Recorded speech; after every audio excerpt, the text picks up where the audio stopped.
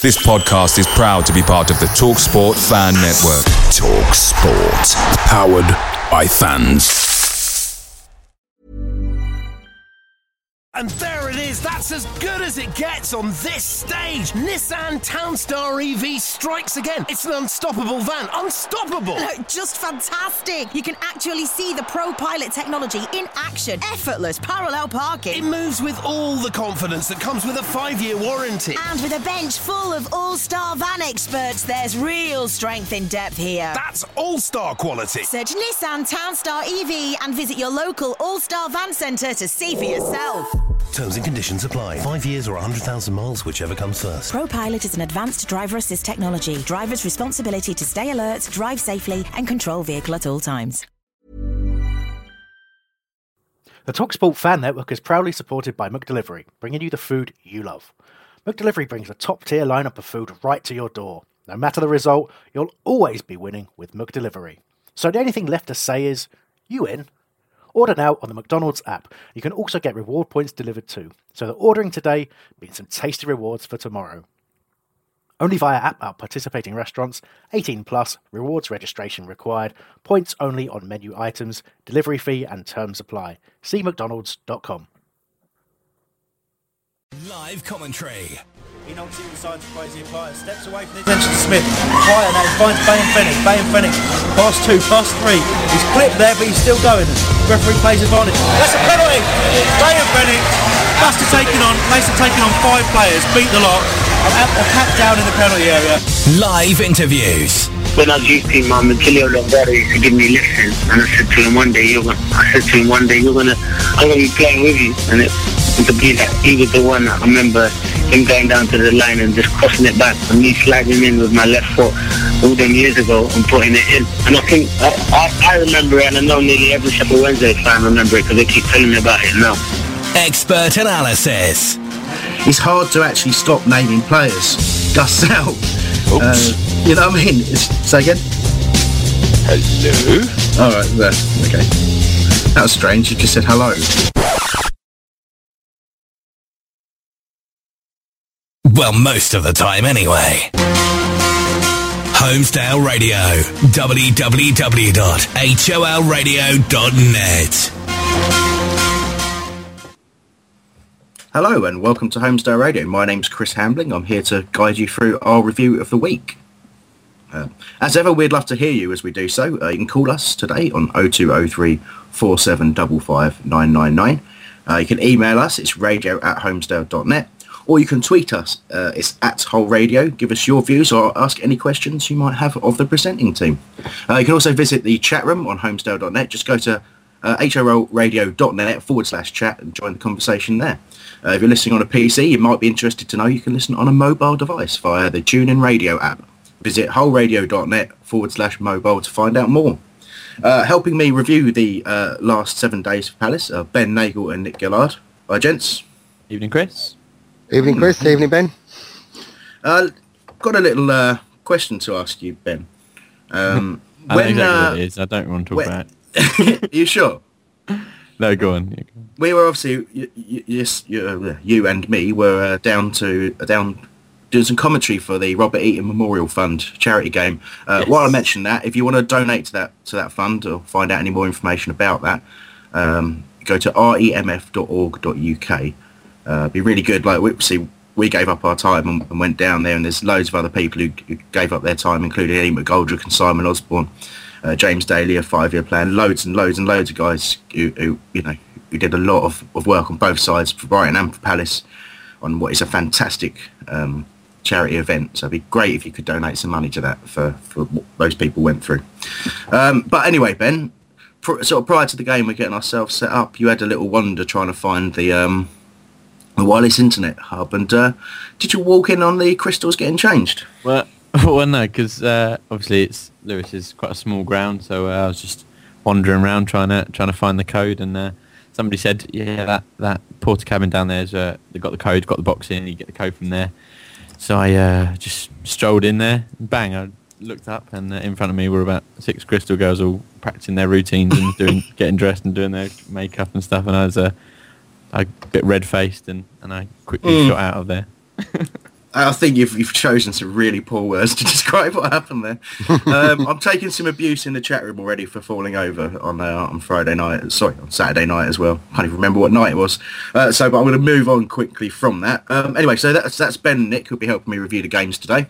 Obviously, it's been a difficult week once again for Palace. We went out on Tuesday night up to Ipswich. Came away with a 3-0 defeat in what I'm sure Ben will tell us in a little bit was an incredibly bizarre game. I've talked to a lot of people on that, obviously seen the goals. You just, it's the kind of luck that we've been having in a lot of ways. But obviously it's not just down to luck. There's also some other things to look at there. So we'll go through that Ipswich game. Also, we obviously had the 2-2 draw against Leicester at Selhurst Park yesterday. Interesting game. I suppose a neutral probably would have enjoyed it as a sort of an end-to-end game with a lot of shots, a lot of chances. But really, again, I think probably most Palace fans would say, 2 points dropped rather than a point won there. So we're still, it's the jitters for the end of the season are still there. We're sort of trying to get close, and obviously there's a gap that we did have in the playoff positions that's now closed. And with Brighton and Bolton sort of around us, it's getting very nervy and very, very tense, and I think that's been reflected in a lot of the attitudes amongst fans on message boards and Twitter and stuff like that. And there was a blog I wrote on the subject just before the Leicester game. If you want to give that a read, it's hullradio.net/blog. It looks a little bit ropey at the moment because of some internet nerds hacking the WordPress site, so apologies for that. It will look pretty at some point when we get a chance to do it, but for now you'll get to see the blog there, hullradio.net/blog. That's all that out of the way, and obviously before we go into the reviews of the games, we'll have our regular news in brief feature. All the latest news from around Selhurst Park. This is News in Brief. Crystal Palace under-18s can count themselves very unlucky to have gone down to a 2-1 defeat against Manchester United on Saturday morning. Reece Alessani scoring for the Eagles in the first half and later missing a penalty with a chance to draw the game level. Palace will be showing coverage of the Millwall away game at Selhurst Park, with the away allocation at New Den having sold out. Tickets are £10 in advance and £15 on the night. Check out the official website cpfc.co.uk for more details.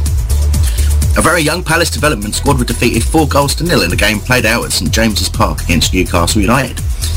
Former Manchester United winger and French youth international Gabriel Obertan scored a hat-trick to add to Rolando Aron's goal as the Magpies' strong side dominated. It's a full stop. Dominated. Palace had chances through Winter, Sakata, Apaya and Innis, but unfortunately failed to find the net. News in Brief. Like hint of a hangover in my voice there, because I've just heard that back and it doesn't sound so good. So I'm going to try and liven up my my sonorous tones, and I'll be doing my best for the rest of the show to keep enthusiastic. Is that with Hair of the Dog? Yeah, I have. I've got a small glass of wine next to me. That's why I'm already struggling to speak properly. Let's get straight into talking about Ipswich. Actually, before we do that, Nick, you wanted to raise a point, I think, didn't you? Was there a point you wanted to talk about? About... Oh, you see... It's completely gone. I'll put you on the spot, and what point you just... It's just... Oh, dear, oh, dear. Well, that's a bit of a letdown anyway. Well, Bob White actually made a point on Twitter, so we'll talk about that one instead. Is that better for you? That sounds better. He made the point that he thinks that 3 points from the final 3 games will see us in 6th place. He said, do we agree with that? And I know before the Leicester game, I think we were talking that amongst ourselves that 4 points would see it, a win and a draw, and we'd probably not drop out of the playoffs. But it really doesn't look anywhere near that comfortable anymore. I think the trouble is that the connotations are quite complex because a lot of people are playing each other. Well, I think Hull have playing Cardiff, and I think Leicester and Forest play each other and things like that. So I'm not quite sure mathematically what it is that we need. And if any listeners do know, tweet us at HOL Radio or radio@homestead.net, email us, let us know what the exact mathematical situation is. But I don't know. I do feel perhaps a win is all it will take. What do you reckon, Nick? Well, I'm glad we've got the game in hand on everybody, which is good.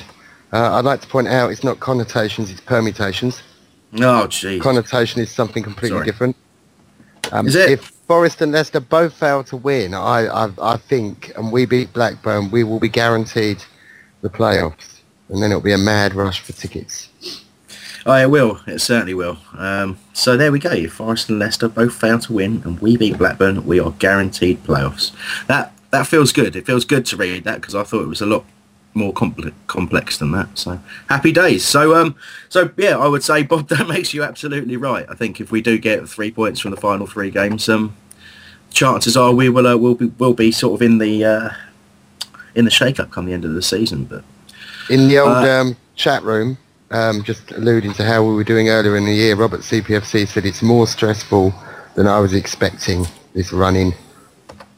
I think it's a good observation. We've all fans and players alike seem to have really sort of buckled under the stress in recent weeks. I think that's behind a lot of the sort of angst and sort of dissatisfaction with things. I think Ian Holloway's taken a lot of stick, and obviously I would never try and claim he hasn't made mistakes or anything like that, but certainly he's he's getting questioned where, I mean, again, I talked about it in the blog. I'm not going into too much detail now, but basically you look at the situation, you look at our best run, and everyone's sort of saying, well, Dougie Freedman started this and Holloway's tinkered with the team, but you actually look at that team and you look at what Holloway's changed, and he was the one who got some pretty impressive results. I mean, we beat Ipswich 5-0 under his stewardship, and people will say, oh, it was Dougie's team and all that sort of stuff, but really, we gave teams a spanking under Holloway. It wasn't really under Freedman. We were still very much a containing team under Dougie, and the people sort of kind of like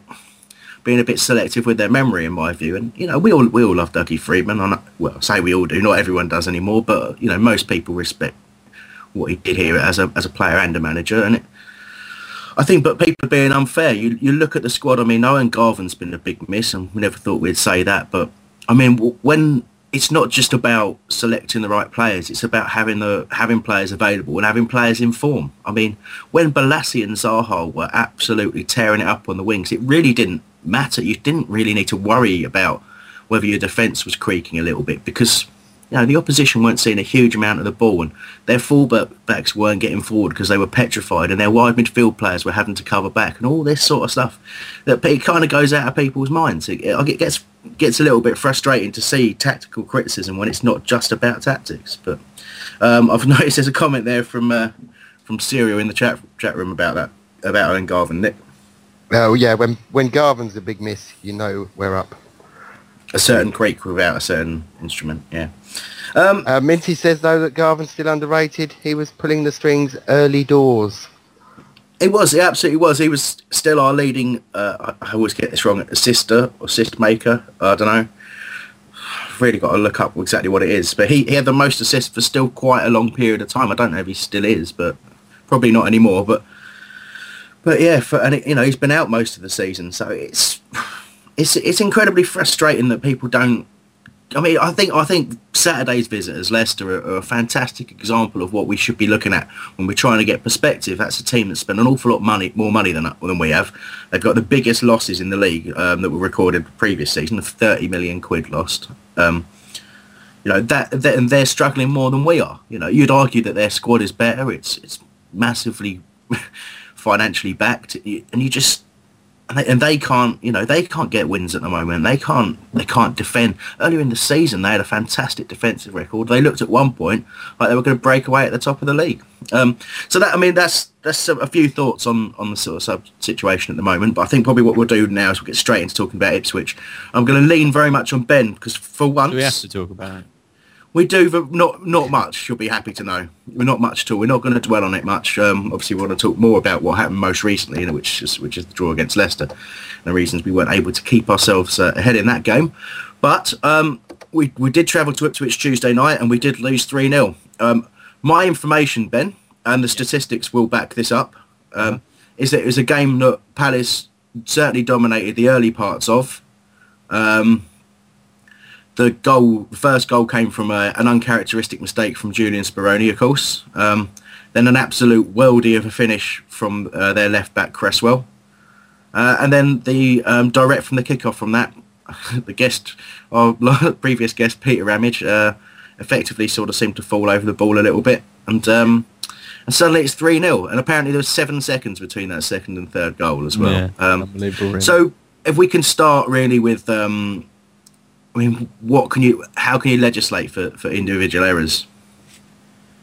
Yeah, it's difficult because, as Holloway said after the game, will they make mistakes as bad as that again? Probably not. The first half an hour of the game, we were the better team and we looked more likely to score, and we were on top as we probably should be against Ipswich. And then the ball gets looped over the top, and you don't really think there's any problem with it. Speroni comes out of his area. He should head it really, but tries to chest it down and then goes to swing at it, pulls back, and it's just an easy finish really. I think it was Frank Noble with the first goal, and then the second one, Cresswell won't hit a ball like that again in his life. I think he admitted that on Twitter afterwards that he's never hit a ball like that before, and he's their left back. He's not meant to shoot, and I think it was a poor first touch from him. The ball's run away, and he's just swung at it.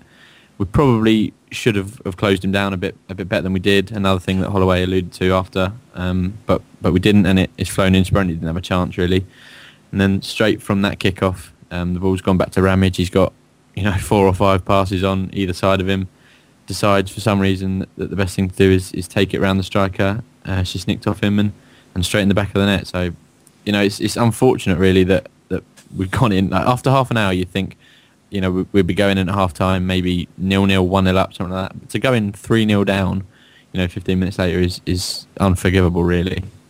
It's a long way back as well from that point, isn't it? Especially if you're a team struggling for goals, and it's not, obviously the game was chased, and again this is where obviously Ian Holloway comes in for a lot of criticism on the throwing on strikers and all that sort of stuff, and people seem to think of it as like a gung-ho kind of thing. I suppose in a lot of ways it is, because defenders are being sacrificed and essentially the central midfield disappears, and it just it's get the ball forward, get efforts on goal. But I mean, the statistics out of that game, Palace had 14 shots to Ipswich's 9. They had 7 shots on target to Ipswich's 3. Obviously, the 3 on target shots from Ipswich resulted in goals.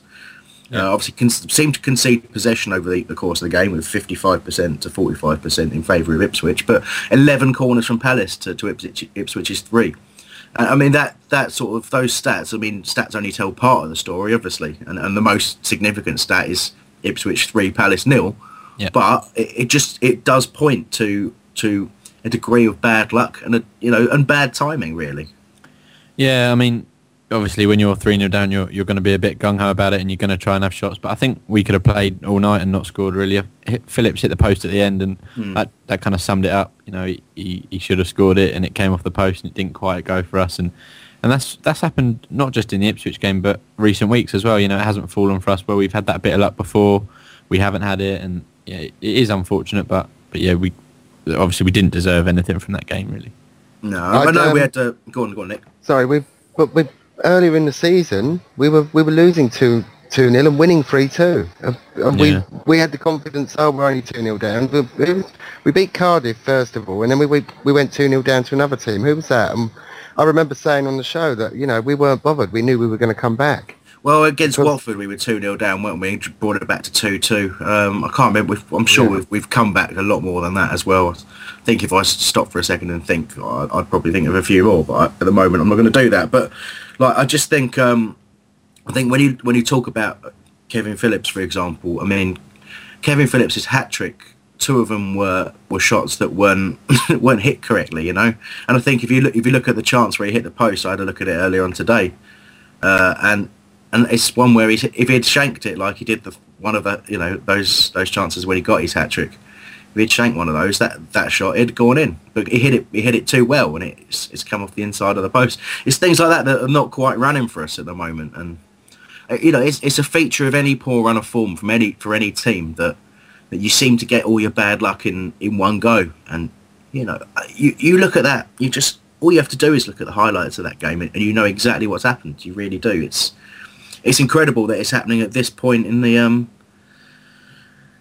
season. I've noticed there that Lions 550 in the chat room saying letting in goals during the last 5 minutes of each half must have cost us 30 points this season. It's probably right. It really is, and I don't know what the I'm sure it's something ridiculous. Like if games finished at half time, we'd have been top or something like that. That was certainly the case a few weeks back. I'm sure it was, but.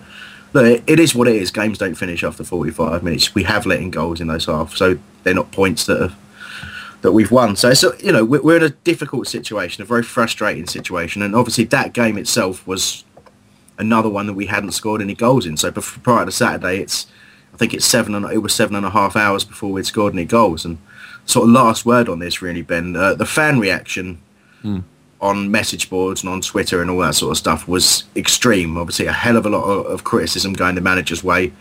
Individual players being, quite rightly called out for their errors and all that sort of stuff. But generally, an incredibly negative and confrontational reaction, and fans arguing with each other. But here, the fan reaction at the game couldn't have been more different, really. Yeah, we spoke about it a few weeks ago, actually, about away fans and home fans, and how away fans, you've travelled however many hours to get there. I drove 3 hours from Eastbourne to get there, and you feel like you've travelled that far. You want to get behind the team, and you want to show them that you do care, and that you're not just all negative. You know what I mean? It's almost like we're trying to make up for the home fans' reaction. At the end of the game, all the players came over, and we were singing for a good 5-10 minutes after the final whistle. Just to show them that we were there, and Ramage had that badge kissing thing that a lot of people have spoken about. Talking of Ramage, we've had a couple of comments on it. The first one earlier, we got an email from Brad Campagnac asking, was it a result? What have we done to Ramage in our interview, and can we interview Danny Gabardon next? which was quite funny and quite harsh. And I know Bob White's just asked, do we agree with Ramage being dropped for yesterday's game? So let's talk about how the players played against Ipswich. Who was best and who was worst out of the bunch? Joe Ward, I think, was easily the best player, and he did that yesterday as well. He was brilliant the last couple of games. He was at right back, obviously, and then second half he got moved into centre midfield, and it didn't look like it phased him. I think he is technically a centre midfielder, or has played there previously in his career, but both positions he looked composed, he looked confident, and he was fantastic. Well, yeah, he seems to have played all over, really, for Portsmouth, other than in goal. I think he's definitely played up top, played as an attacking midfielder, played as a winger. But I think, obviously his position now is, that was one of the reasons he moved when he did and came to Palace. It was a guarantee to play in one spot at right back. But it's nice to know he could do such a good job in midfield. Well, was it fair? Was it fair for Ramage being dropped yesterday? In hindsight, I think it seemed a hasty decision, given Gabardon's performance yesterday, goal aside. But was he the weakest of the defenders? Did he deserve being dropped? I don't think so. I thought Delaney, bar the error, I thought Delaney looked as bad, if not worse. And Bob White, the same man, he posed the question: is Delaney going to get dropped after his error? And he probably isn't. And it seems like Ramage is the fall guy. I think that Ramage is a better defender than Delaney at times. He's more no nonsense, whereas Delaney loves to mess about with it a bit at the back. I thought Delaney looked really weak, as did KG in the middle of midfield. Just looked nervous. Looked like a Sunday League player, KG. I think that's definitely, KG is certainly someone I want to talk about. In fact, we'll talk about him now, actually, because I think we've got enough people to talk about in the Leicester game. So, what's happened to KG, Ben? Went away to the African Cup of Nations. Exactly. Yeah, he came back. Come back, and he's the player from last season that no one wanted anywhere near. No, I agree. He looks slower. He looks less fit. I really don't know what it is, but he was fine before the African Cup of Nations, and he's come back and he's just not the same player. He's a shade of the player that he was before. But could you say the same about Balassi? I don't know, really, because he looked a lot brighter early in the season. Then he went to the African Cup of Nations, and he's come back, and he's not looking as bright either. So I think it's an interesting point. I think a lot of players will suffer from drops in form and will suffer from tiredness, and they'll never think they're tired. You'll talk to a player, they want to play every minute of every single game. But obviously, going back to KG, he's had injuries. We know that, and sometimes an injury can take a bit of pace out of you. And I don't know if it's an attitude thing as well, but I don't think he doesn't strike me as someone who has a poor attitude and who isn't trying or anything like that. In fact, there's not really anyone in our squad who strikes me like that. And I know they get criticism of that ilk aimed at them, but I don't think any of them are like that. I just think KG is just struggling for fitness and form. Nick? KG, I noticed yesterday, he's suffering from pass the ball backage. You know what I mean? He's making up words there, sorry. Mm-hmm. He didn't want to go forward with the ball when before he scored a great goal earlier in the season with a surging run, and he had bags and bags of confidence. And it seems to me like he had that one bad game in the African Cup of Nations, didn't get picked again for South Africa, and came back completely different and bigger. It's definitely, there's definitely a degree of confidence there, a bit of belief. When you see a player he was box to box before he went away, and he was fulfilling a role that effectively the role he'd been bought for. You know, he was sort of a replacement for Neil Dans, and got caught up playing in a defensive midfield position under Freeman, who insisted on the two defensive midfielders, and he's ended up from being the player that he should be and the player that he's capable of being, he's dropped back into someone who's not taking any risks. And I think there's a little bit of that about the whole squad at the moment. They're a bit scared to take risks and scared to sort of, to double up on players or to fullbacks to overlap properly and things like that. Sorry, Nick, go on. Yeah, according to Lions 550 in the chat room, the reason he's not making box-to-box runs is because he's so big that the gravitational pull is stopping him from moving forward at the moment. So it's pretty harsh.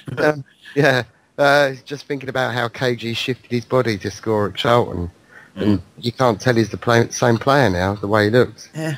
No, it's a fair observation. You go back to that Charlton game, because that was at a point where that's pretty much where our run started, isn't it? The great run of form, all those wins started coming. It was that point it united the fans and the players in something quite special, and the confidence just grew and grew and grew. And a lot of that came down to KG getting himself in an attacking position and putting a shot away. It was a hard shot to score. It was a fantastic goal. It really, really was. And you just can't see him doing that. Ben, you wanted to chip in? Yeah, just want to touch on confidence again, really. I mean, not even just with KG, but as we've been talking about KG, you can relate it to him before the African Cup of Nations. You know, we were winning, he was playing well. You know, he looked fit. Everybody was singing his praises, really. And then, you know, he's gone away and he's had a bad game at the African Cup of Nations, and we've had a lot of bad games. You know, the goals have dried up, confidence is low, and I think that's really showing in his game. Maybe more than everyone else. You know, maybe the confidence is affecting him more than anyone else, because, you know, when the team doesn't play well, he's kind of just fitted into that, and he's not playing very well either. I think we kind of peter out at the end of last season, though. We absolutely didn't. Games last season were dreadful, absolutely dreadful.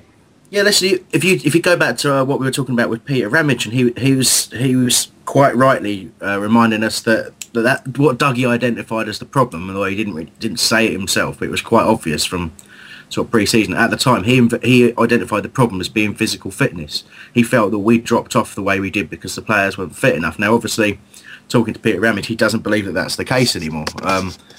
But maybe as supporters, maybe our observation's different. Maybe we can sort of say, actually, you know, quite a few of you are looking tired out there.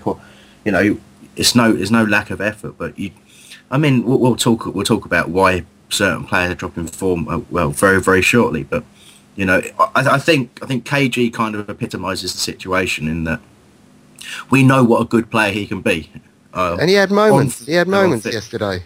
Oh, absolutely. But he had moments where he lost his head completely and potentially nearly got sent off. And he had moments of absolute class as well, where he looked good on the ball. He looked like he was going to make a difference. Certainly when we had our tails up, so to speak, and we were attacking and we were looking to push on, he looked very comfortable and very happy, as did a lot of the players. But the fragility at the back was it was there for everyone to see, and the anxiety in the crowd and the anxiety in that central defence with, you know, headers not being cleared properly and all that sort of stuff. It's kind of like a you know, I'd equate it to self-fulfilling prophecy. We say we're useless at the back, so we are useless at the back, that sort of a stuff. And it's, you know, it's a worry. It really is at the moment. I don't want to dwell too much. Well, we're going to move away from Ipswich and just sort of carry on this theme as we go talk about yesterday's game. Obviously, yesterday's game was against Leicester. Like us, good, you know, very strong runs in the season. And then... But struggling as the season comes to an end. They've spent an awful lot of money. They got some real talent in their squad, and they went out and obviously they bought Chris Wood, who was single-handedly making Millwall a half-decent team. And luckily, Leicester went out and just threw a bit of money, and now they've got him themselves. And you know, he looks a hell of a player. But you know, they've got ex-Man United player Richie Delat at right back. They've got former England international Paul Konchesky. They've got a couple of, I think Mike Keane is a Man United player on loan. I think, you know, they've got some great players there. Andy King's a great player. Knockart's a great player. Kasper Schmeichel in goal. absolute dick, but good player.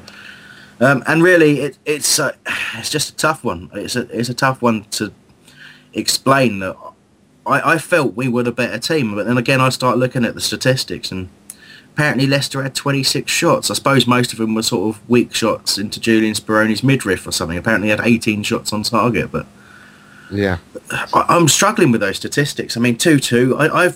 We dominated possession. I'd agree with that, 56% to 44. But did they really have twice as many shots at us? I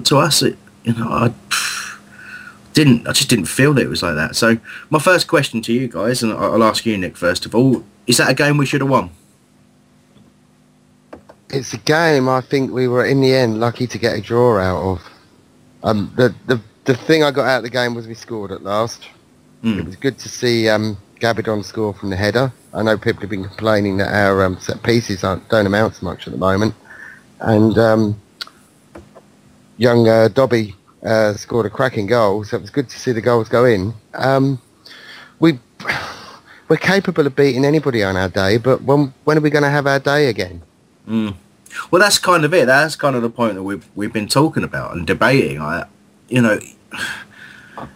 think that is where this season is as frustrating as it is. We've just all seen it. We've seen that we are amongst the best teams in this division on form, and you just can't switch that switch and get it back. And it's. But are we? I genuinely believe.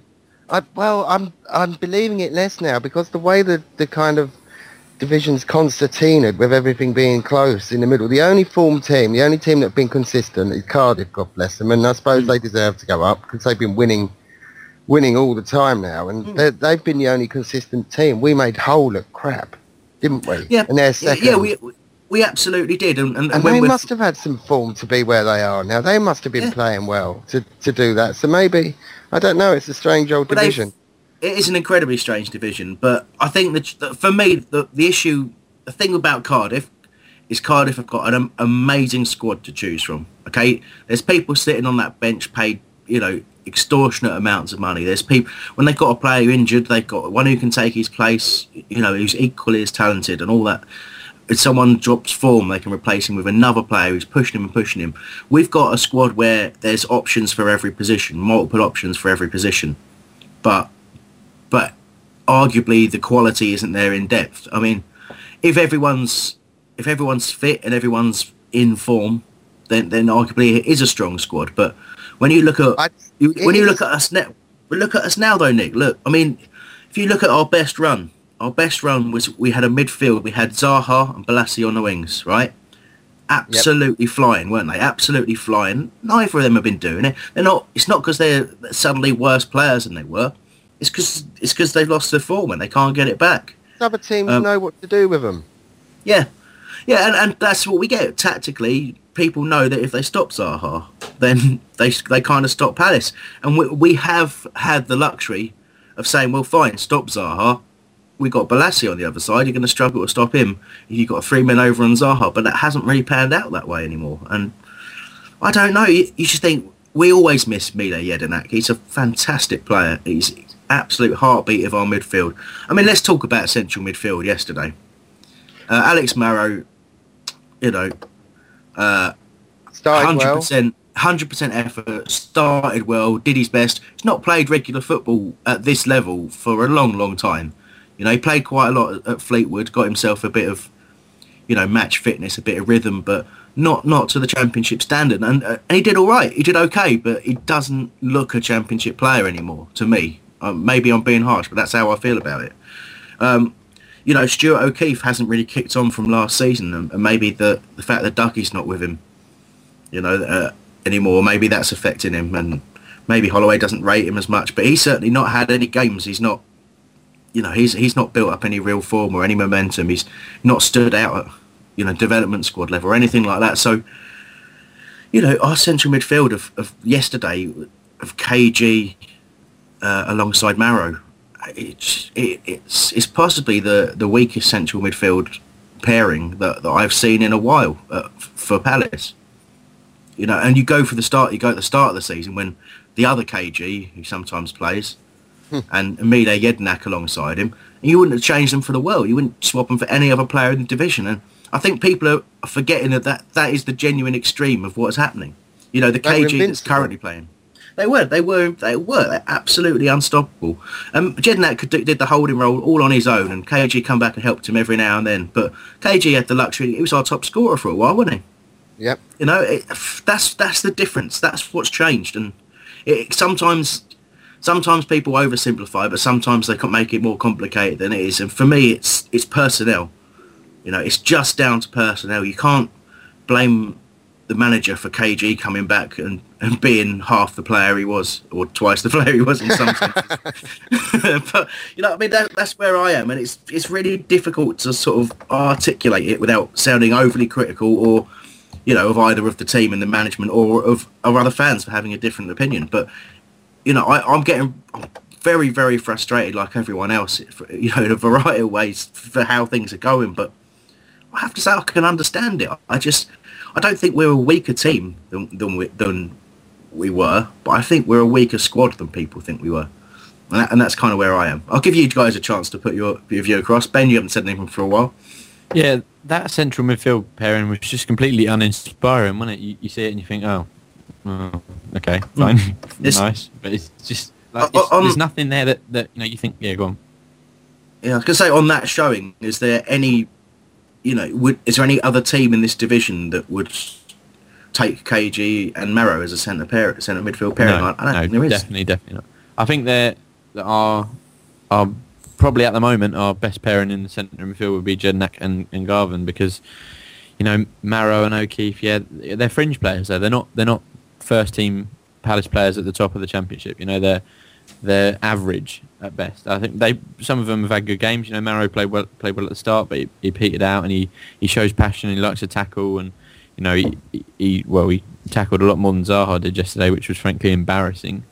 We'll talk about Will for a minute. It's a big subject. But yeah, KG off the page, and when KG's not playing very well, you know, the player next to him is struggling to get much of the ball, and it's just difficult. And, you know, I think it's harder for Maro and O'Keefe when you've got KG next to you. If Jedinak was there and he was playing well, then maybe you've got someone to bounce off and you've got someone to play around and play with. But it just wasn't there. It was just completely uninspiring. No, it's a very good point, actually, Ben. You are looking for the experienced players. There's never been a faster or easier way to start your weight loss journey than with PlushCare. PlushCare accepts most insurance plans and gives you online access to board-certified physicians who can prescribe FDA-approved weight loss medications like Wegovy and Zepbound for those who qualify. Take charge of your health and speak with a board-certified physician about a weight loss plan that's right for you. Get started today at plushcare.com/weightloss. That's plushcare.com/weightloss. plushcare.com/weightloss. Away days are great, but there's nothing quite like playing at home. The same goes for McDonald's. Maximise your home ground advantage with McDelivery. You in? Order now on the McDonald's app. At participating restaurants, 18 plus, serving times, delivery fee and terms apply. See mcdonalds.com. Particularly a player like KG to take that player who comes alongside him under their wing, and I think that's what. If you look at O'Keefe as a perfect example of that, when he came into the side last season, you know, he thrived because he had support, you know, from everyone around him. Now it's kind of doesn't feel that way. But I just want to pick up on what Nick's just put into the chat room, and I'll get him to say his opinion. But it's actually Ian Lyons 550 put the point. He said, "I think this is where Ian Holloway fails at the moment. He's playing the likes of KG, Wilf and Yannick solely on performances earlier in the season. He should be playing players based on form. So bringing some kids to pep it up."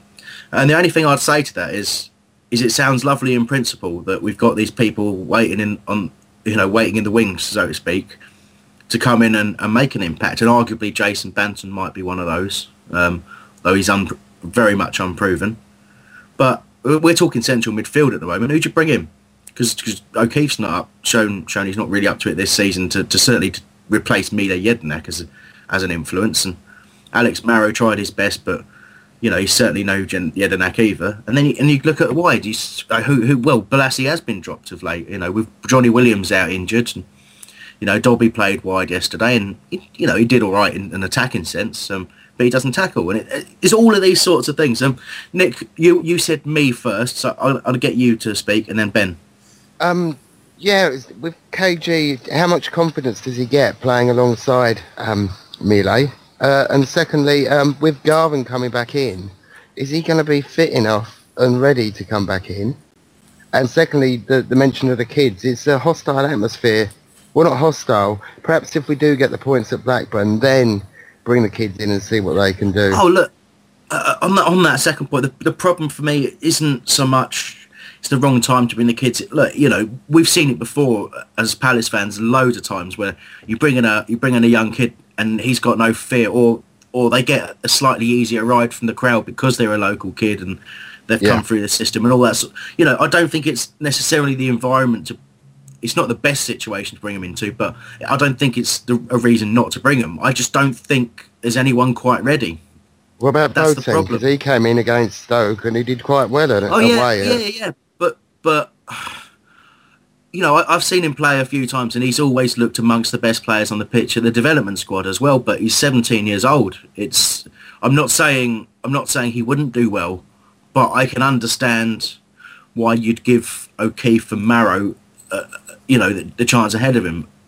You know, at this point, you know, you make a good point. Boateng is certainly a name worthy of consideration, but by the same token, I don't think picking Hiram Boateng in central midfield to replace Jedinak, bearing in mind that Jedinak guided him through that game against Stoke and was by far and away the best player on the pitch.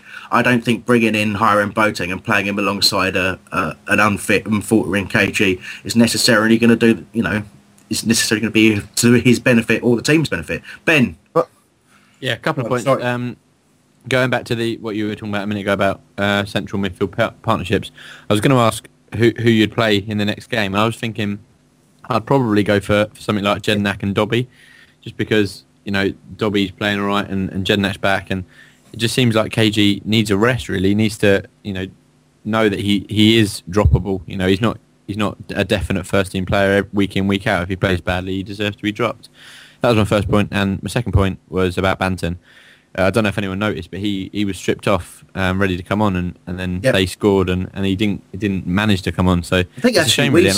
Yeah, go on. I think we scored it rather than them. Oh, okay, sorry. Yeah. And one more point. I also think it's quite harsh on Plymouth, really. You know, in the position they're in, Banton's been their best player, really, and they're fighting to drop out the Football League. That's a much bigger situation than ours, and their best player's been recalled to sit on the bench. So surely he's got to play some part.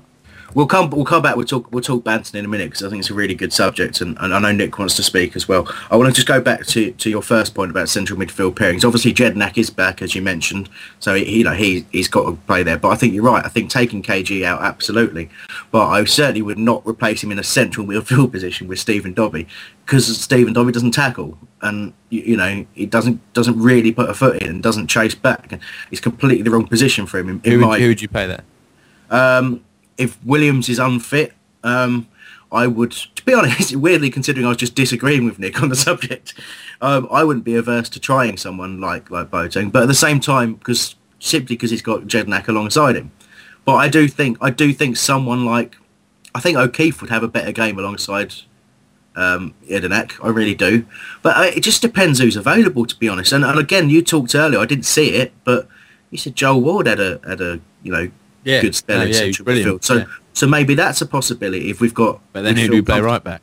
Well, again, you know, you start looking at KG. KG's been playing there, hasn't he? But you look at Peter Ramage, and you know, he's played right back before. Wasn't fantastic, and he's told us himself prefers. You know, he's a centre back by trade. That's what he wants to do. But you know, he can fill in. You just got to think. But if you're Ian Holloway and you do that, if you put Peter Ramage to right back and you put Joel Ward in the centre midfield, you are going to get absolutely slaughtered. It's getting slaughtered no matter what. But the point is, we're all putting each other on the spot here and trying to think, and it's difficult, isn't it? Yeah, no, it's difficult because all of a sudden, earlier in the season, when we had these fantastic runs of form, it was easy. The team picked itself. If someone dropped out, there was someone seemingly ready to come in. Like, you know, Darcy Blake's the forgotten man. We were all so excited when we signed him. You know, good solid right back, very good centre back, and he just disappeared and played a couple of games at right back and was terrible. Had a couple of strong games at centre back, and for injury and potentially for personal reasons, hasn't been available for selection. So, that's Can I interject here, Chris? Before I forget what I was going to say, because I'm getting old. We're talking central midfield. We're actually talking more that defensive midfield pairing, aren't we? And I think if you brought Boateng in with KG, it might have actually livened KG up a bit to give him that bit of responsibility. He played quite well when he was made captain, didn't he, KG, if I remember rightly? Actually give him a bit of responsibility would actually give him that bit of confidence as well. Maybe, but he just doesn't seem to look capable of it, really. I've noticed earlier on there was a tweet that came in from Barry's @Barry8 on Twitter. And he said, we played well yesterday considering Parr, Williams and Jadnak out. I think the boys will be more settled now we've scored a couple. It's amazing. You saw spells of that game yesterday where, the confidence did come back for a while. And I read some stuff about people saying, it was just long ball rubbish again. It was, the ball was played long at times, but there were spells where we kept possession really well and moved the ball around really well. It was a couple of really good moves. And if you look at our goals, they're well-worked goals, or well-worked positions that got us the free kicks. And, Dobby's delivery from free kicks was fantastic. He was in an attacking sense, he was good all game. I was a little disappointed when he went off. Well, I'm not really sure that was the ideal move. But, look, those are, things that you can sort of argue about all day. It really shouldn't have come to the, it wasn't the fact Dobby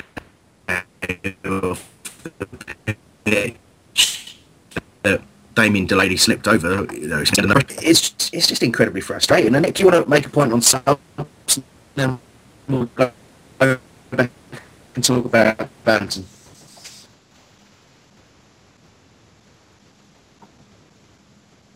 Yeah, Nick. I'm just going to talk for a while. Oh, there you are, Nick. Hi.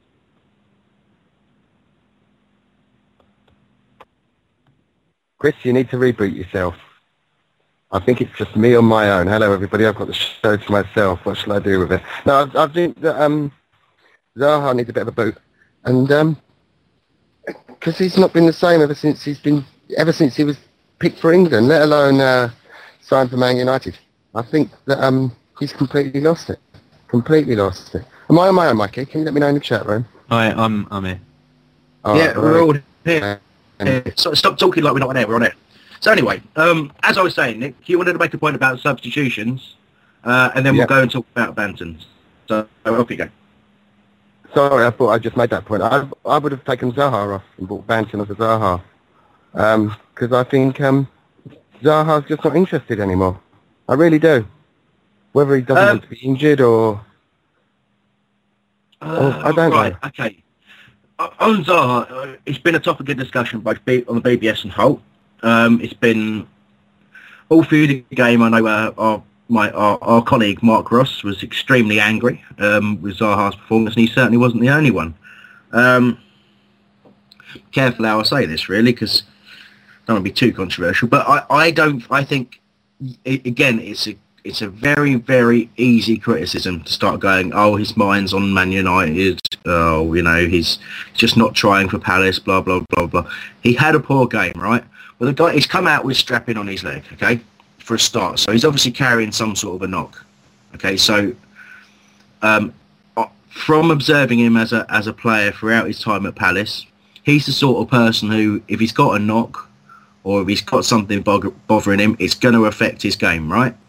He hasn't been firing on all cylinders since his England call-up. That is probably as close to a fact as I'm going to get. He's had a couple of good games. He's had some very solid games, but he's not looked the £15 million player that we have on loan. He's not looked like that for a while. And I think there's a degree of trying to make him a scapegoat, and I think that's wrong. I think he's still... He gets more attention than any other player on that pitch still because of what he can do. But he looked off the pace yesterday. I'm not going to argue. And in terms of the substitution, yeah, I'd have taken him off. He's got one more home game in a Palace shirt as well. He's got one more chance to, you know what I mean? One. We'll be in the playoffs. Oh, right, okay. Yeah, sorry about that. I keep forgetting.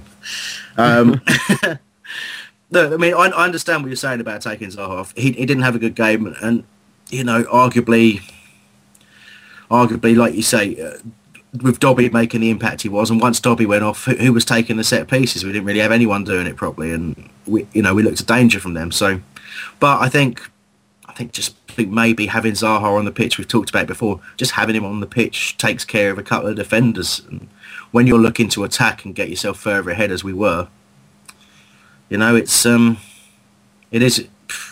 understandable, but it's fine lines. It's debatable. But like I said before, taking Zaha off or leaving him on the pitch didn't make Damien Delaney slip and give away a goal. It didn't make Danny Gabardon, a defender who's been, an incredibly experienced defender, just sort of dive in for no real reason and let Andy King walk past him. It didn't make those things happen. That was down to individual mistakes and just genuine poor performance at the back or a lack of confidence. So I'm not going to... It's really, really... You can point to all sorts of things, but Zaha's performance wasn't responsible for the goals we conceded, in my view. And taking Dobby off the pitch, it may have affected our ability to get further ahead, but at the time we were ahead. So again, I find it weird that some of the connections that people make, but I'm ready to be told how wrong I am. Anyway, Ben. No, I agree with you that obviously Zaha didn't make us concede goals. At the moment, I just hope that Steve Parish has got that £15 million in his bank account because, Man United, I think, well, he's a shade of the player that he was when we agreed that £15 million fee. He was half jumping in. Well, he wasn't even jumping sometimes, The ball came near him and he ran away from it and he half jumped in the air and it just wasn't very good. I don't want to. I think unfortunately, I'm trying to present the opposite opinion to that, and I don't want to say for 100% certainty that it's got nothing to do with him moving to Man United or anything like that. I'm sure that has had an effect. I'm sure. Yeah, obviously his mind is going to be on it because he's soon to be moving up to Manchester. His whole life's going to change. So it's impossible to not have your mind on Man United. But I think when he's playing badly, people are just going to jump to that assumption, obviously, because he is the £15 million man who's not technically our player anymore. Yeah, maybe he's worried about Suarez in the Premiership because Suarez will see his name and he'll fry Zaha and eat him. Oh, for God's sake! Right, look. Just before we go on any further, if anyone has any comments on anything we've talked about or wants to, one of the other things I want to talk about is what changes would people like to have seen yesterday, and what changes they want to see for the games ahead. Who's not playing you think should be playing. We've all given our opinion. It'd be interesting to hear yours. There's two other players I want to talk about there, Joel Ward and Aaron Wilbraham. I also want to, we've talked about how Leicester are sort of almost doing exactly what we're doing, so we won't talk about that again. But I do want to go back to talking about Jason Banton, because you made some points on that, Ben, that we haven't really addressed. First of all, you're talking about how hard it is on Plymouth. I don't know a Plymouth fan or two, and they're not big fans of Ian Holloway anyway. One of them calls him Ian Hollow Words, and obviously there's a degree of anger that we talked about it on this show. I made a point where people were saying let's call back Banton, and I said I didn't want to see it happen. And I know, Nick, you were on that show and you said you agreed, and I said what's the point in taking a player and giving him 10 minutes at most here and there, and when he's playing 90 minutes and he's enjoying his football and he's scoring goals and he's having an impact. And we talked about the effect of him, being in a side that's fighting against relegation and, actually was making a really, really good go at it. And I find myself very frustrated by it, because it's not that I think Banton should necessarily be playing, because even though I've seen him play a few times and he's very good, I'm not sure he's the answer. But unfortunately, while he's sitting on the bench, people will always think that he might be the answer, and he almost becomes why the hell did you call... Well, it's why the hell did you call him back if you're not going to use him? It's not, obviously there's an intention to use him in some form, and like you said, Ben, he was stripped off ready to come on, but I think Dobby basically put the ball in the net, and Holloway changed his mind about where we're going to go. He thought, we've got the ability to hold out on this lead, and it's a bit of a strange thing to say with Ian Holloway in charge, trying to sort of not just bring on two more strikers when we go another goal up. But there we go. That was kind of my thoughts on it, really. And I have to say, I don't really think in our current situation we can care whether Plymouth or Argyle remain in the Football League. And on a personal level, I want them to. You know, I really do. But I don't think it's our place to care if Banton can help us. Nick? It's interesting that you say that he did well in a relegation situation at Plymouth, because in a strange way, we're kind of in a similar situation in we're fighting to stay in the top 6, which is almost a kind of further up the table relegation battle, if you know what I mean. Does that make sense? Yeah. And it is a shame, and you wonder how it's going to affect him, you know, not getting match time, because maybe we will need to bring him. Maybe we're Holloway's waiting till we do get like that elusive 3 points, maybe against Blackburn, and then he can chuck a couple of the younger players into the mix for the last couple of games to see how well they'd suit the playoffs. Maybe he's waiting for the playoffs to throw them in because he knows that they're an unknown quantity, and that's why Balassi was so good earlier on in the season, because he hadn't played at Bristol. Nobody knew what he was like, and that's probably why he was so successful. I don't know. I mean, it's a possibility. But the thing is, anyone who's really is listening to Ian Holloway talk about tactics will know that the kind of fallacy that he's just this one-trick pony who throws on a load of attackers and that's all he ever does. We'll know that that's not actually the case. And that, you know, like any manager, he plans way in advance of what personnel he's going to use in what position for each game based on the opposition, right? You know, it's fairly basic stuff in terms of a football manager, but you can see clips on YouTube and stuff like that of him talking in Spironis before a game and telling why he's picked what player in what position.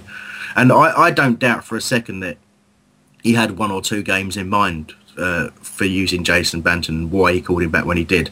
But it's not beyond the realms of possibility that he called Banton back, got him training with the side, and suddenly thought, you know what, he's been doing well, but he's not going to he's not going to do what I thought he was going to do. You know, he's not quite right for the position I thought he was going to be in for. You can't call him back and then suddenly send him back again. Isn't that what he's got scouts for? But you can disagree, can't you? You can disagree with someone, or Banton could do something or show something, or maybe Banton took a knock, or you know, anything can happen really. You know, or maybe the time obviously he wasn't involved in the squad for the Ipswich game.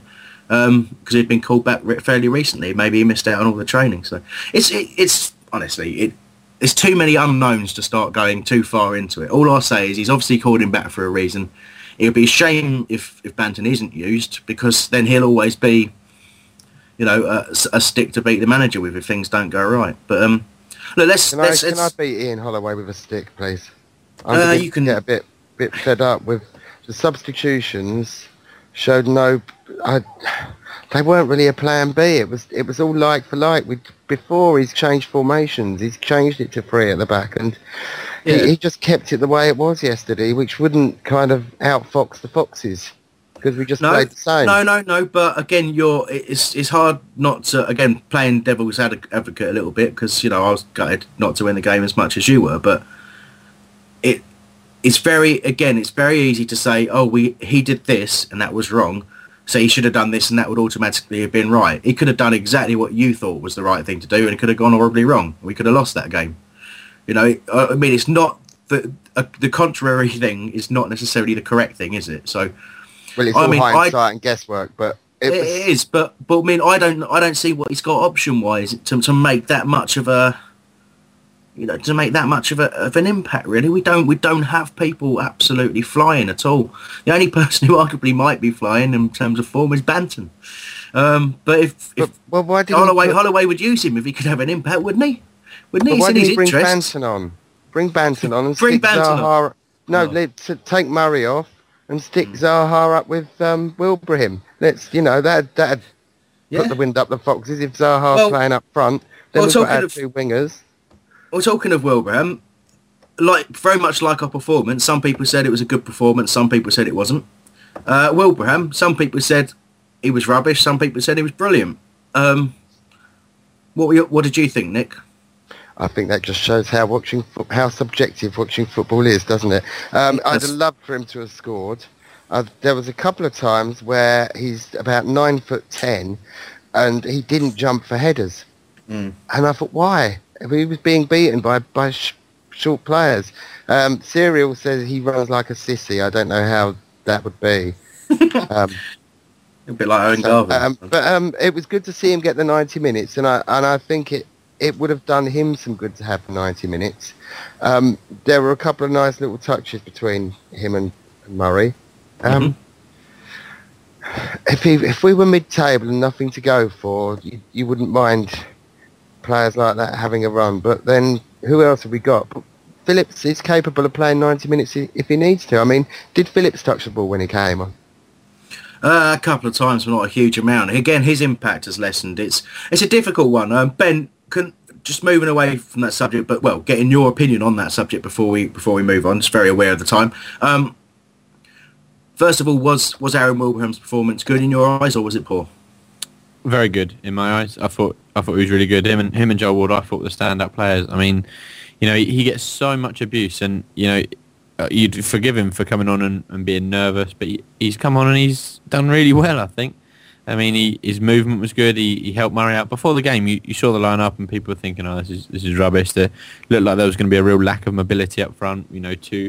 Two big players with not a lot of pace, but it worked reasonably well, I thought. Wilbraham played well. He didn't. It would have been lovely if he'd scored the goal, but I think he's done well enough to warrant a starting place against Blackburn, to be honest. Okay. And so we'll talk about Blackburn any second now, actually. But just on the last bit, you mentioned Joel Ward there, and I was having a quick conversation with Anna, whose tweet is @_JustImpossible, and she gave her man of the match as Joel Ward, and I noticed a lot of people have gone for that as well. You talked about how good he was at Ipswich, and I thought he was superb yesterday as well. Fantastic going forward, very good in defence. So I can remember his early games. I was a bit worried about him defensively. I thought he was a bit suspect at stopping crosses, but not like that now.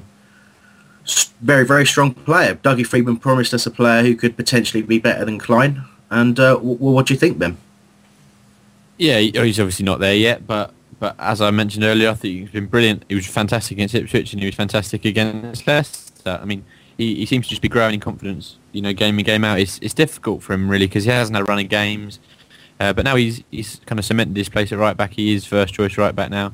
And hopefully, the more games he gets, the better he'll get, and hopefully we'll see kind of that statement from Dougie Freedman come to fruition, to some extent.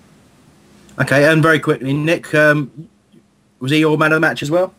He was easily the man of the match. He was everywhere. I know he won I know they have a poll on the BBS after every game, and he won it by a long way. You just felt the confidence, and a couple of times he even got into the opposition's penalty area. He just gets forward so well. I'd say he's better than Klein. Definitely better than Klein. He just looks so calm.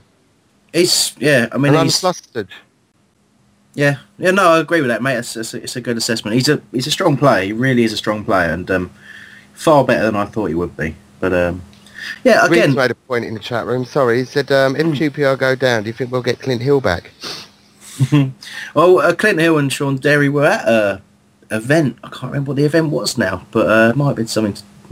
Don't know. Yeah, it's good story, isn't it? They were at an event. Yeah, but was it a football match playing for someone? It might have been that. It was a QPR game. No, they are still very much sort of around Palace, both of them at times. I know. I think Sean Derry's son is in Palace's academy, and I think Derry. Did Peter Ramage say that Derry actually still does stuff at Palace's academy? I think he said that. But there we go. I don't know if I don't know if that would happen if QPR got relegated. I think probably Clint's, probably got another year there, maybe contract-wise, but wouldn't be ashamed to see him back at all. But I mean, obviously, Paddy's unfortunately had another breakdown on his injury, so he won't be back this season.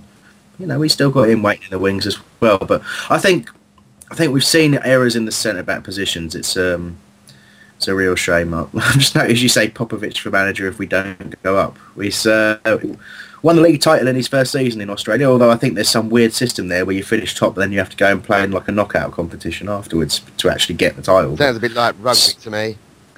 Yeah, it's all very confusing, isn't it? I'm going to pick up on some tweets because I've just accessed them on my phone. I'm like that. And damn it, they were so ready, and then I scrolled the page. Bear with me 1 second. Bob White, he said, no, done that one. Oh dear, that's embarrassing. Bob also says, not trying to hog the tweets, but he's going to Blackburn Saturday to name the starting 11 to gain those 3 points. Well, we'll see if Ben attempts to do that in his preview any second now. Football Promos has said what is with Speroni no longer getting off his line to collect any crosses. Any thoughts on that, Nick? Yeah, again, with the mistakes, I think he's a player lacking a bit of confidence. He's just gone through the whole team, hasn't it?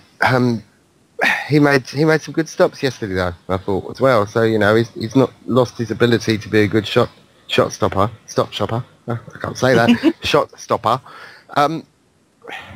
We just need to get a win. We've got the draw. We've scored the goals. Hopefully that'll be the kind of springboard that we need, and the confidence will come back. I don't want to drop Speroni because he's been too good for us. I'm not saying that in a sentimental way. I think he's still got 3 or 4 at least seasons for us. Listen, I think we start picking criticism on Julius Speroni. He made a mistake recently, but I think his overall game is just fantastic. He's still one of the best in this division. I think again you start to overanalyze and you start to look for problems where perhaps there aren't any. And I don't think our goalkeeper's a problem. I don't really think any individuals as such are a problem. I think it's just a collective thing. It's a collective. It's just the little things, isn't it? When the confidence goes a touch, even if you're not fully aware that the confidence goes, it's when a player looks up and instead of having 4 or 5 options to pass the ball, he's only got 1 or 2, and they're not great options. And you sort of look up and no one's making the runs sort of late on in games and things like that. It just gets a lot harder, and that's why we've seen the ball being hit long. Everyone realistically knows that Ian Holloway isn't a long ball manager. It's not what he wants. He wants possession football. He wants the ball played short. If there's no options, he wants players at the back to be able to play it around. I don't necessarily know if the players that we have at our disposal are good enough to do that. I said disposal. I might have said disposable, but yeah, I think that's where there's a bit of a conflict. But the ball's going long more often because people aren't making the runs and people aren't confident. So it's a lot easier to hit a long ball into a channel and hope for the best than it is to sort of play your way out of trouble when you're being pressed high up the pitch, which is what the opposition do to us now. But just to pick up on another couple of little bits, and I'll hand over to Ben. Football Promos has said, when we play simple football on the floor, we're great. Long ball game never works, though. I'll tell that to Neil Warnock. Football Promos also says, Zaha off, completely agree. He's getting lazy and greedy. I think that's it. There's a few little other bits and pieces. Crystal Palace Gifts are sending us a load of stuff, which I think Mikey's retweeting.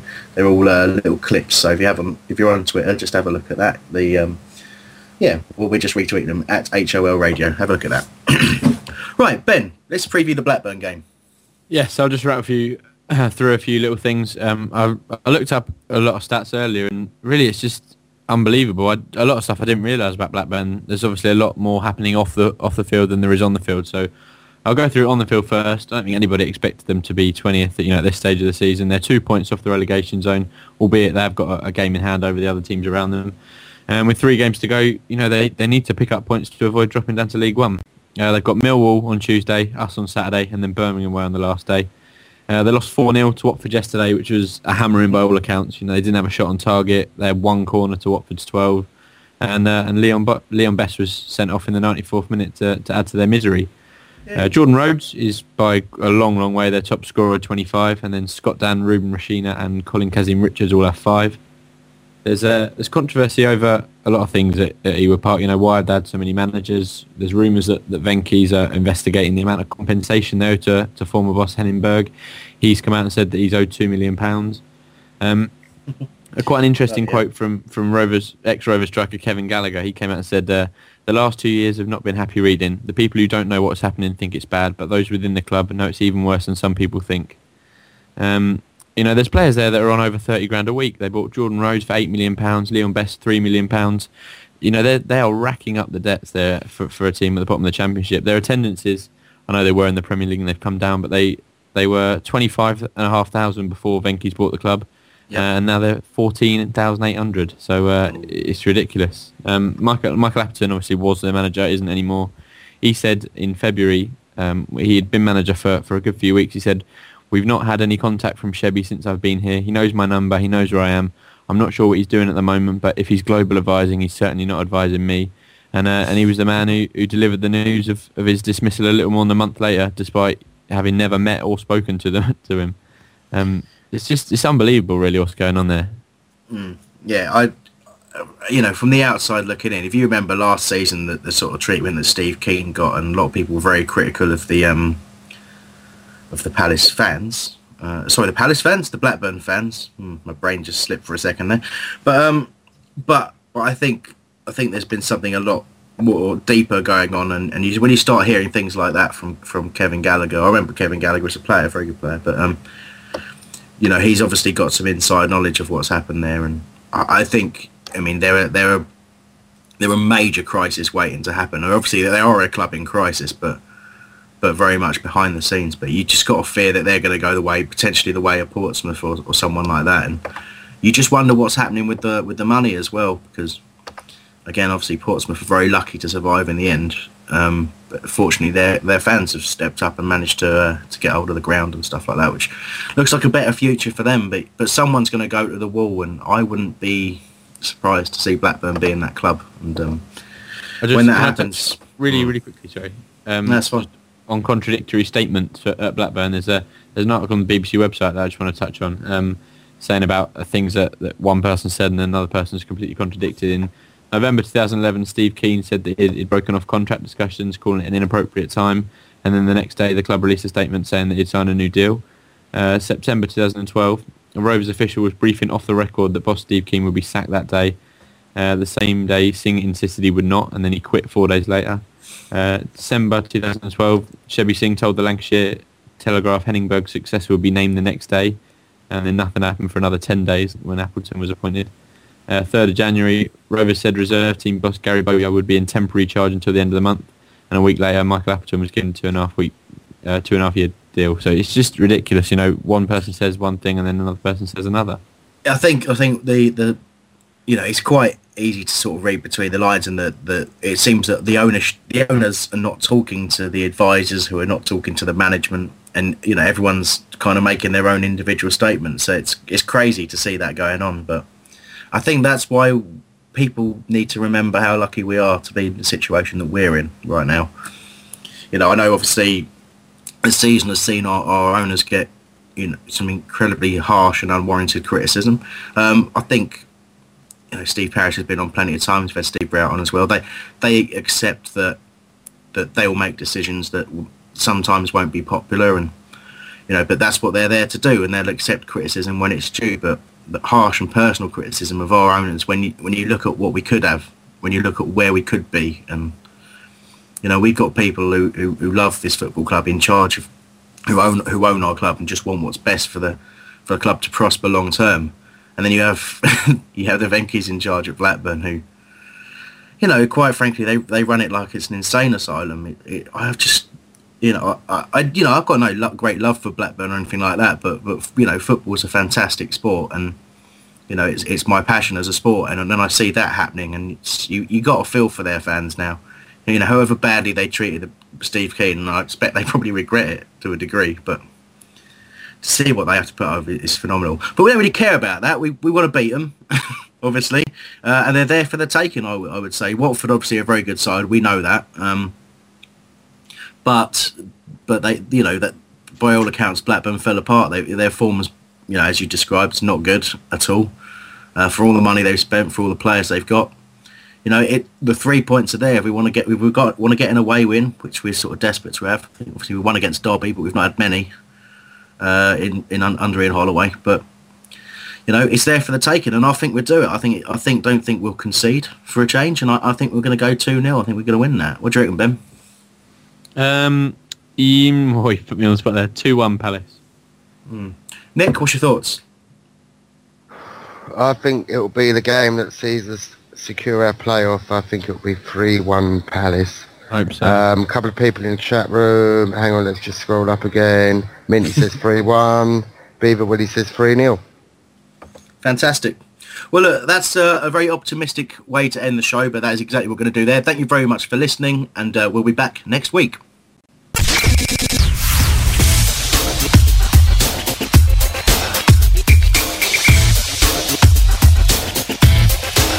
Ready. It's the 90th minute. All your mates around. You've got your McNugget share boxes ready to go. Your mate's already got booked for double dipping and you steal the last nugget, snatching all 3 points. Perfect. Order McDelivery now on the McDonald's app. You in? At participating restaurants, 18 plus, serving times, delivery fee and terms apply. See mcdonalds.com. And there it is, that's as good as it gets on this stage. Nissan Townstar EV strikes again. It's an unstoppable van, unstoppable. Just fantastic. You can actually see the ProPilot technology in action. Effortless parallel parking. It moves with all the confidence that comes with a 5-year warranty. And with a bench full of all-star van experts, there's real strength in depth here. That's all-star quality. Search Nissan Townstar EV and visit your local all-star van centre to see for yourself. Terms and conditions apply. 5 years or 100,000 miles, whichever comes first. ProPilot is an advanced driver assist technology. Driver's responsibility to stay alert, drive safely, and control vehicle at all times. This podcast is proud to be part of the TalkSport Fan Network. TalkSport. Powered by fans.